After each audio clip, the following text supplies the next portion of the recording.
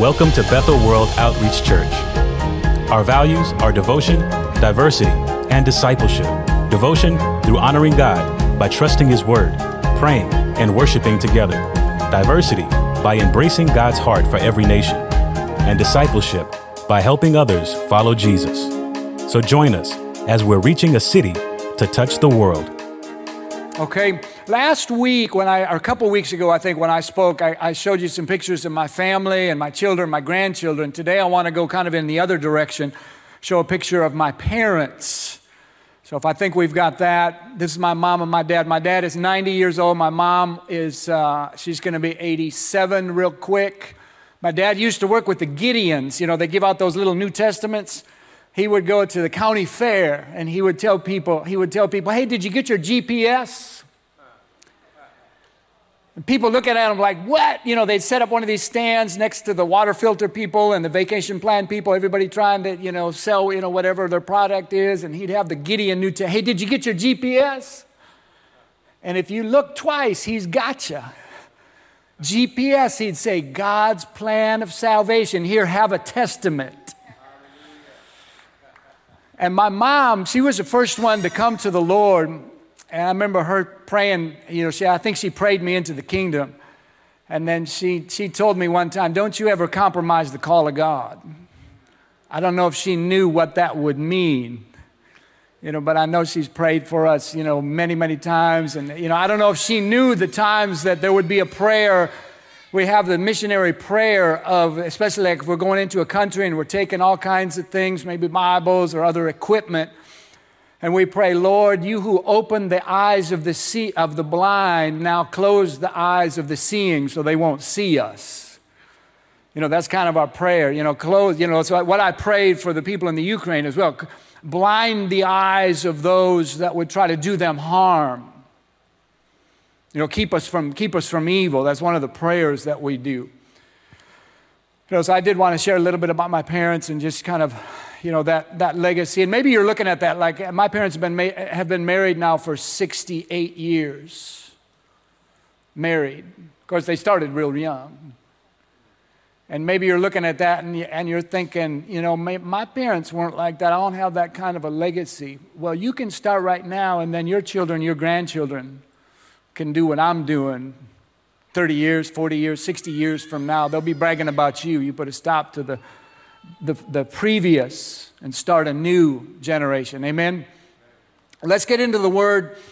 We're here between Easter and Pentecost. Pentecost Sunday is going to be June 5th. We're going to have a big parade of nations that day as well. But Acts 1:3 talks about how Jesus presented himself alive to them after his suffering with many proofs. So he was alive and he was there for 40 days, appearing to them during 40 days, speaking about the kingdom of God. So we're kind of taking this time in between Easter and then, Pentecost and talking about some of the different appearances of Jesus after his resurrection. And as well, we're going to talk a little bit about the kingdom of God. And today I want to get into the book of Luke chapter 24. It's kind of a long passage, but that's okay. We'll get into it to let the word minister to you. We'll read it through and then we'll go through it again. Luke 24:13. That very day, two of them were going to a village named Emmaus, about 7 miles from Jerusalem. And they were talking with each other about all these things that had happened. And while they were talking and discussing together, Jesus himself drew near and went with them. That had to be a moment. They're walking, two of them, all of a sudden this third person comes up. And it says their eyes were kept from recognizing him. So we know when Jesus rose again from the dead, I wonder what kind of shoes was he? He had to be just like somebody else. He had to just kind of fit in because, they said to him, what is this conversation you're holding with each other as you walk? They stood still looking sad. One of them, named Cleopas, answered, are you the only visitor to Jerusalem? They thought he was just another visitor. He had to be dressed just like any other visitor. Had to speak just, he was risen from the dead. He didn't have this halo around him and walking on the air. But he was just like any other. Are you the only visitor to Jerusalem who does not know the things that have happened here during these days? And he said to them, what things?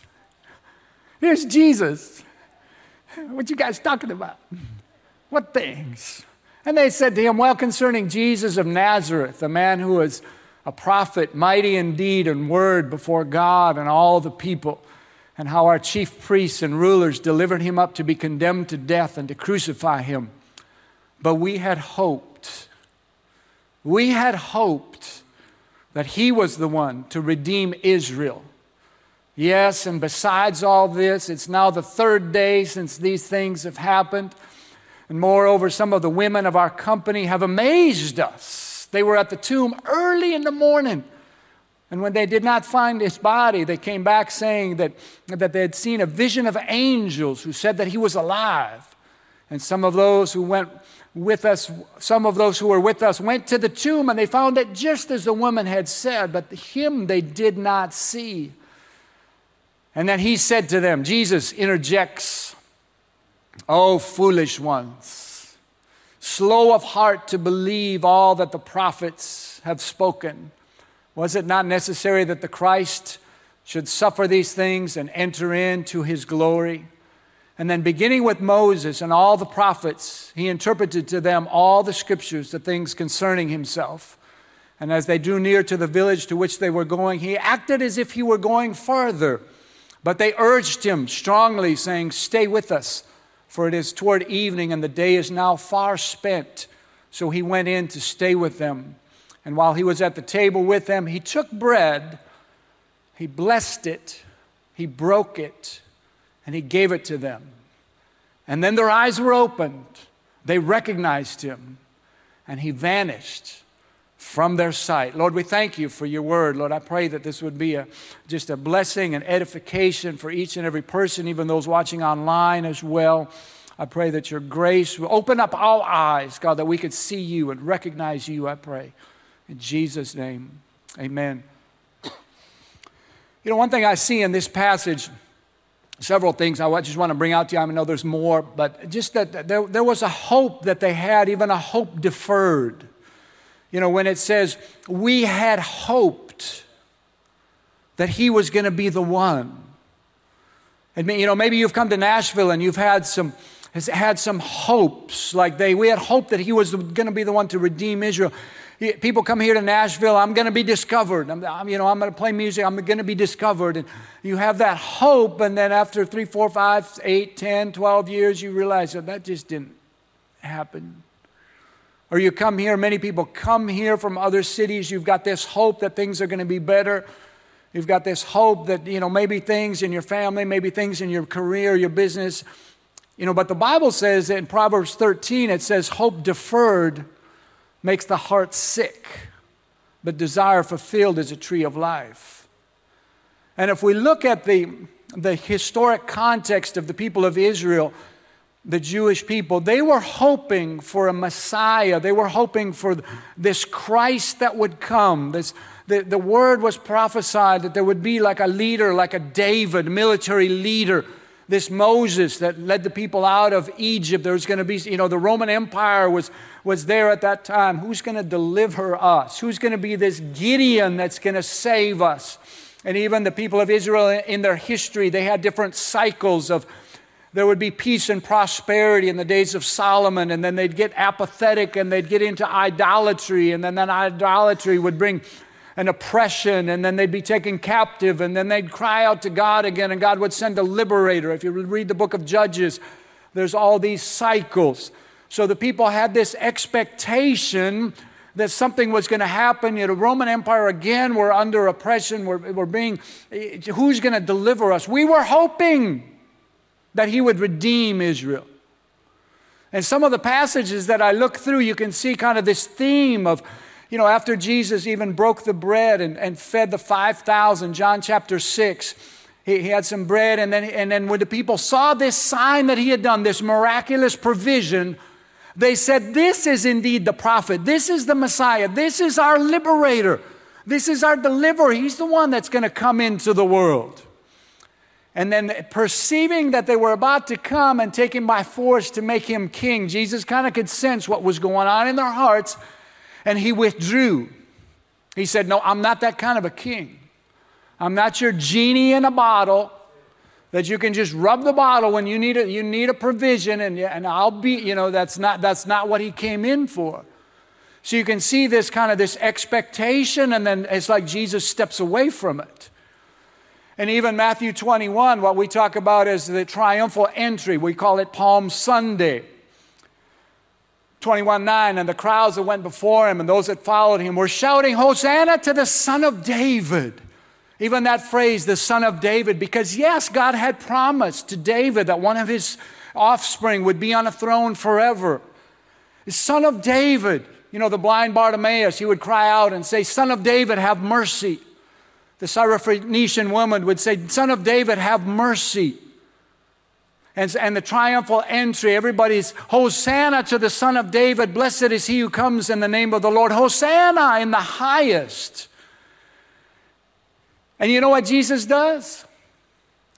He doesn't go in and, kind of kick Herod off of his throne. He actually goes into the temple and cleans it out and says, "My house shall be called a house of prayer, but you've made it a den of robbers." And so they have this hope of this liberator, but then Jesus, he doesn't fulfill that expectation.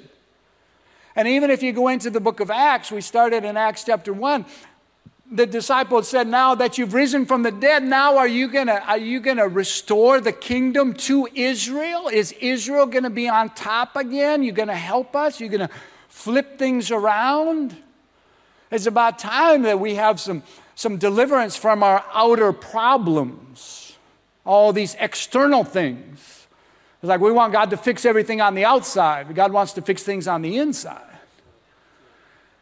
And Jesus' response was, "It's not for you to know the times or the seasons that the Father has sent on his own accord, but you'll receive power when the Holy Spirit comes upon you.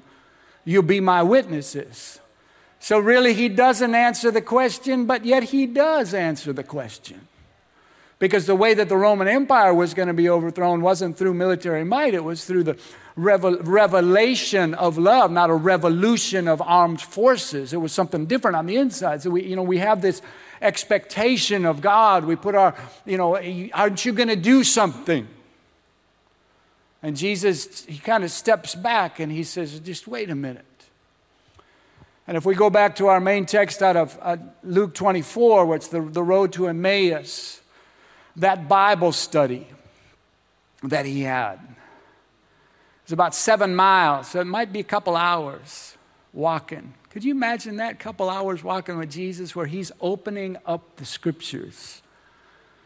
Luke 24:27, beginning with Moses and all the prophets, he interpreted to them all the scriptures concerning himself. Now, I don't really know which scriptures he might have used. I could propose some. He might have used some of these. He might have used a lot more, a lot other ones. He might, as they're walking, Jesus, let me just, you remember in the beginning, in the creation, Adam and Eve, they fell, they sinned, and you remember God the Father said, "I will put enmity between you and the woman, between your offspring and her offspring. He will bruise your head, but you will bruise his heel." That scripture out of Genesis chapter 3:15. You remember that they didn't have verses in that time, but do you remember when God was talking? First he talked to Adam, then to Eve, then to the serpent. And there was going to be this offspring that was going to come. That's me. He might have told these two on the road to Emmaus. You remember Adam and Eve, they tried to cover themselves with fig leaves, but then the Father had to make garments of skin. That was a sacrifice of an innocent animal. That was the first sacrifice. That was pointing to me. He could have told them that. He could have told them about, do you remember Adam? Do you remember Abraham? When God told Abraham to sacrifice his son, and they're walking up the mountain, and little Isaac says, "Well, here's the wood, and here's the fire. Where's the sacrifice?" And Abraham says, "Well, God will provide." Do you remember that story? He could have just been conversing with them on that. A 2-hour Bible study. Could you imagine it? And then Jesus maybe would have said something like, Abraham was going to sacrifice his son. God the Father sacrificed me. That ram in the thicket that Abraham found, I was like that. All these things, they were pointing to us. He could have said, Jesus maybe could have said, I don't really know what the Bible study was. I'm just kind of, it could be. Because when it says he started in Moses and all the prophets, a 2-hour Bible study, I might go 20 minutes, maybe. Do you remember the Passover when they were going to come out of Egypt and they had to sacrifice a lamb? That's me. Because do you remember John the Baptist introduced me as, behold, the Lamb of God that takes away the sin of the world. So he's going through all these scriptures. Deuteronomy. You remember when Moses prophesied, I will raise up for them a prophet like you, Moses, from among their brothers, and put my words into his mouth and speak them and all that. That's me. I'm that prophet. That's what Jesus could have said. He maybe told him, you remember Isaiah, don't you? The Lord himself will give you a sign. The virgin shall conceive, bear a son. You shall call his name Emmanuel, God with us. That's me. You remember how they used to make fun of me? That's Jesus, the son of Joseph. And they would call me an illegitimate because all that kind of stuff going on. Well, yeah, my mother was a virgin when I was conceived. He maybe could have. And do you remember the scripture out of, he wouldn't have said Isaiah 9:6 like I am because they didn't have all those verses and everything. Because I am kind of making things, but I'm going back to the scripture. We don't know. He went through Moses, all the prophets. I'm just doing Isaiah. But it points to Jesus. Unto us a child is born, a son is given, the government shall be upon his shoulder, his name shall be called Wonderful Counselor. Jesus could have said, I'm the Wonderful Counselor. I'm sending another one, another Counselor, the Holy Spirit. I'm the Mighty God, the Everlasting Father. Remember how I told the people before Abraham was, I am, and they wanted to stone me? You remember how I told them I and the Father are one, and they wanted to stone me? Well, it's true. Isaiah 9. Prince of Peace, my peace do I give you, not as the world. That would have been quite a Bible study, wouldn't it? 2 hours. Or some people really have trouble with Isaiah 53. He was pierced for our transgressions. See these hands? Pierced for the crushed for our iniquities. Remember on the cross when I cried out, my God, why have you forsaken me?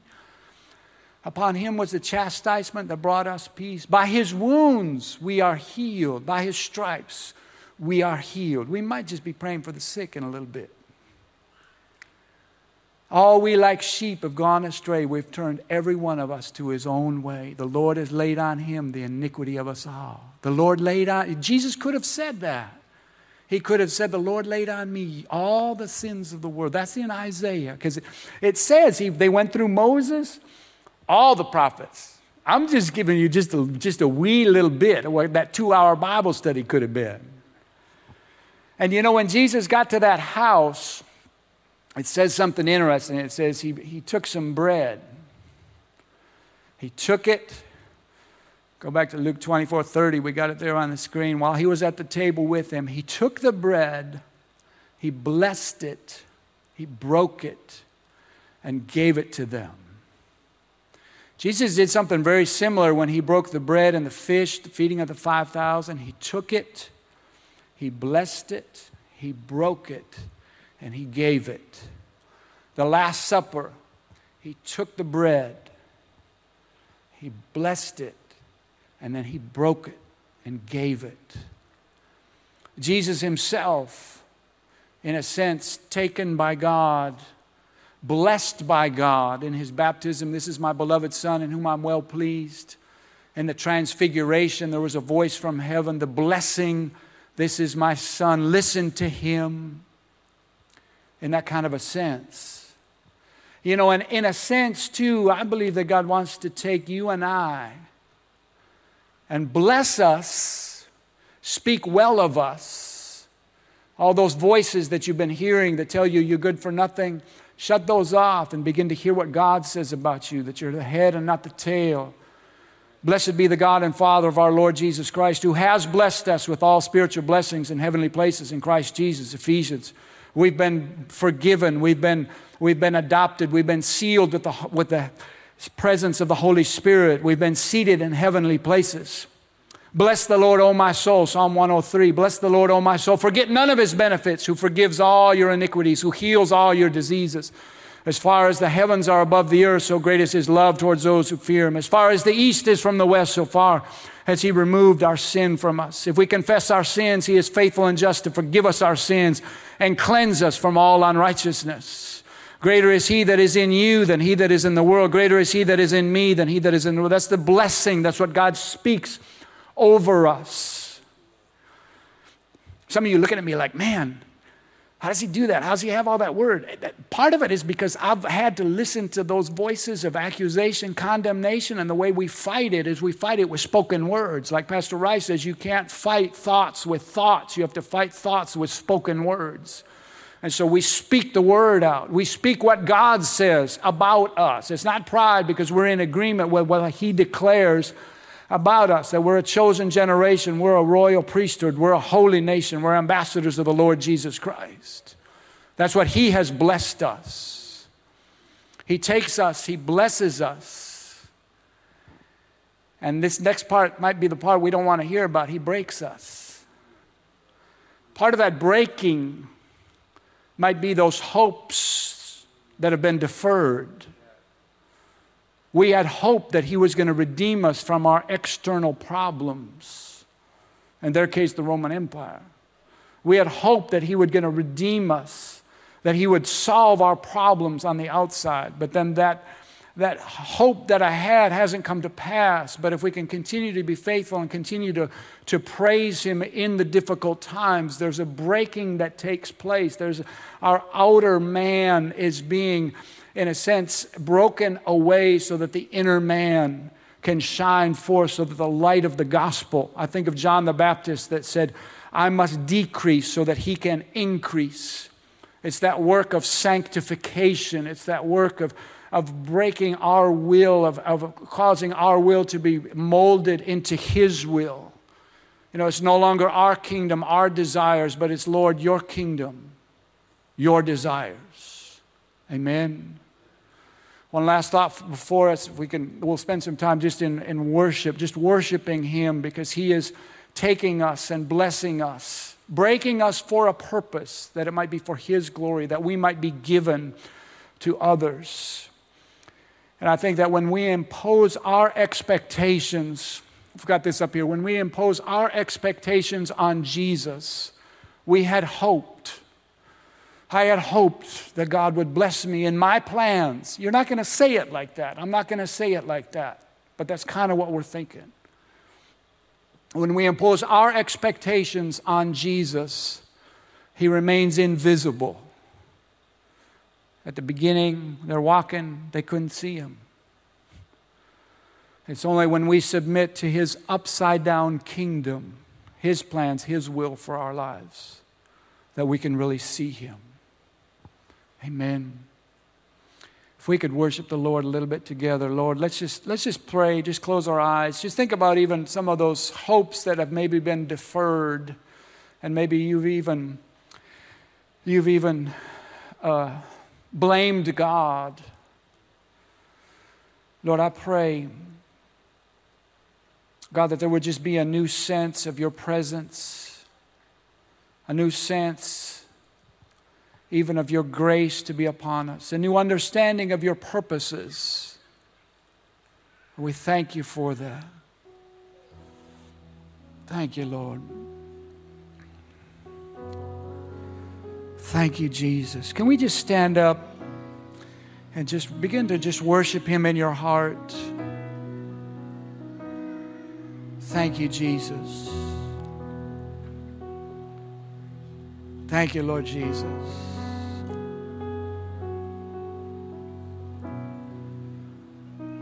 And I do want to just ask the question to provide an opportunity.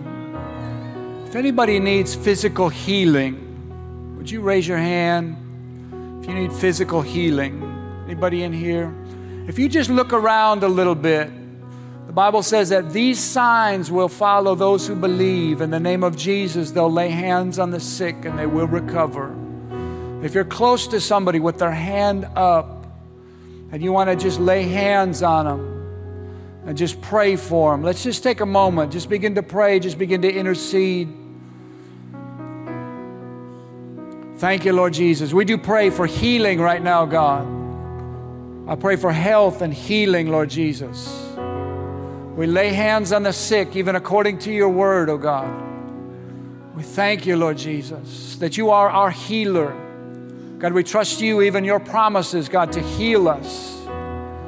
Thank you, Lord Jesus. You're the great healer, oh God. Thank you, Lord, for your healing just flowing through this place right now in Jesus' name. Thank you, Lord Jesus. God, I thank you for the great work that you're doing in our lives. Help us, Lord, even to submit ourselves to you. Just take a moment and submit yourself once again to the Lord, to His plans, to His purposes. For my ways are not your ways, says the Lord. My thoughts are higher than your thoughts. And I do work all things together for good for those who are called according to my plan, according to my purpose. The good that I'm doing, says the Lord, is to shine my light upon you and through you so others can see me, not that they would see you, but they would see me, says the Lord. I have begun a good work in you, and I will bring it to perfection, to completion. Trust me in my work, says the Lord. I am causing all things to work together for my purposes, for the extension of my kingdom, not your kingdom.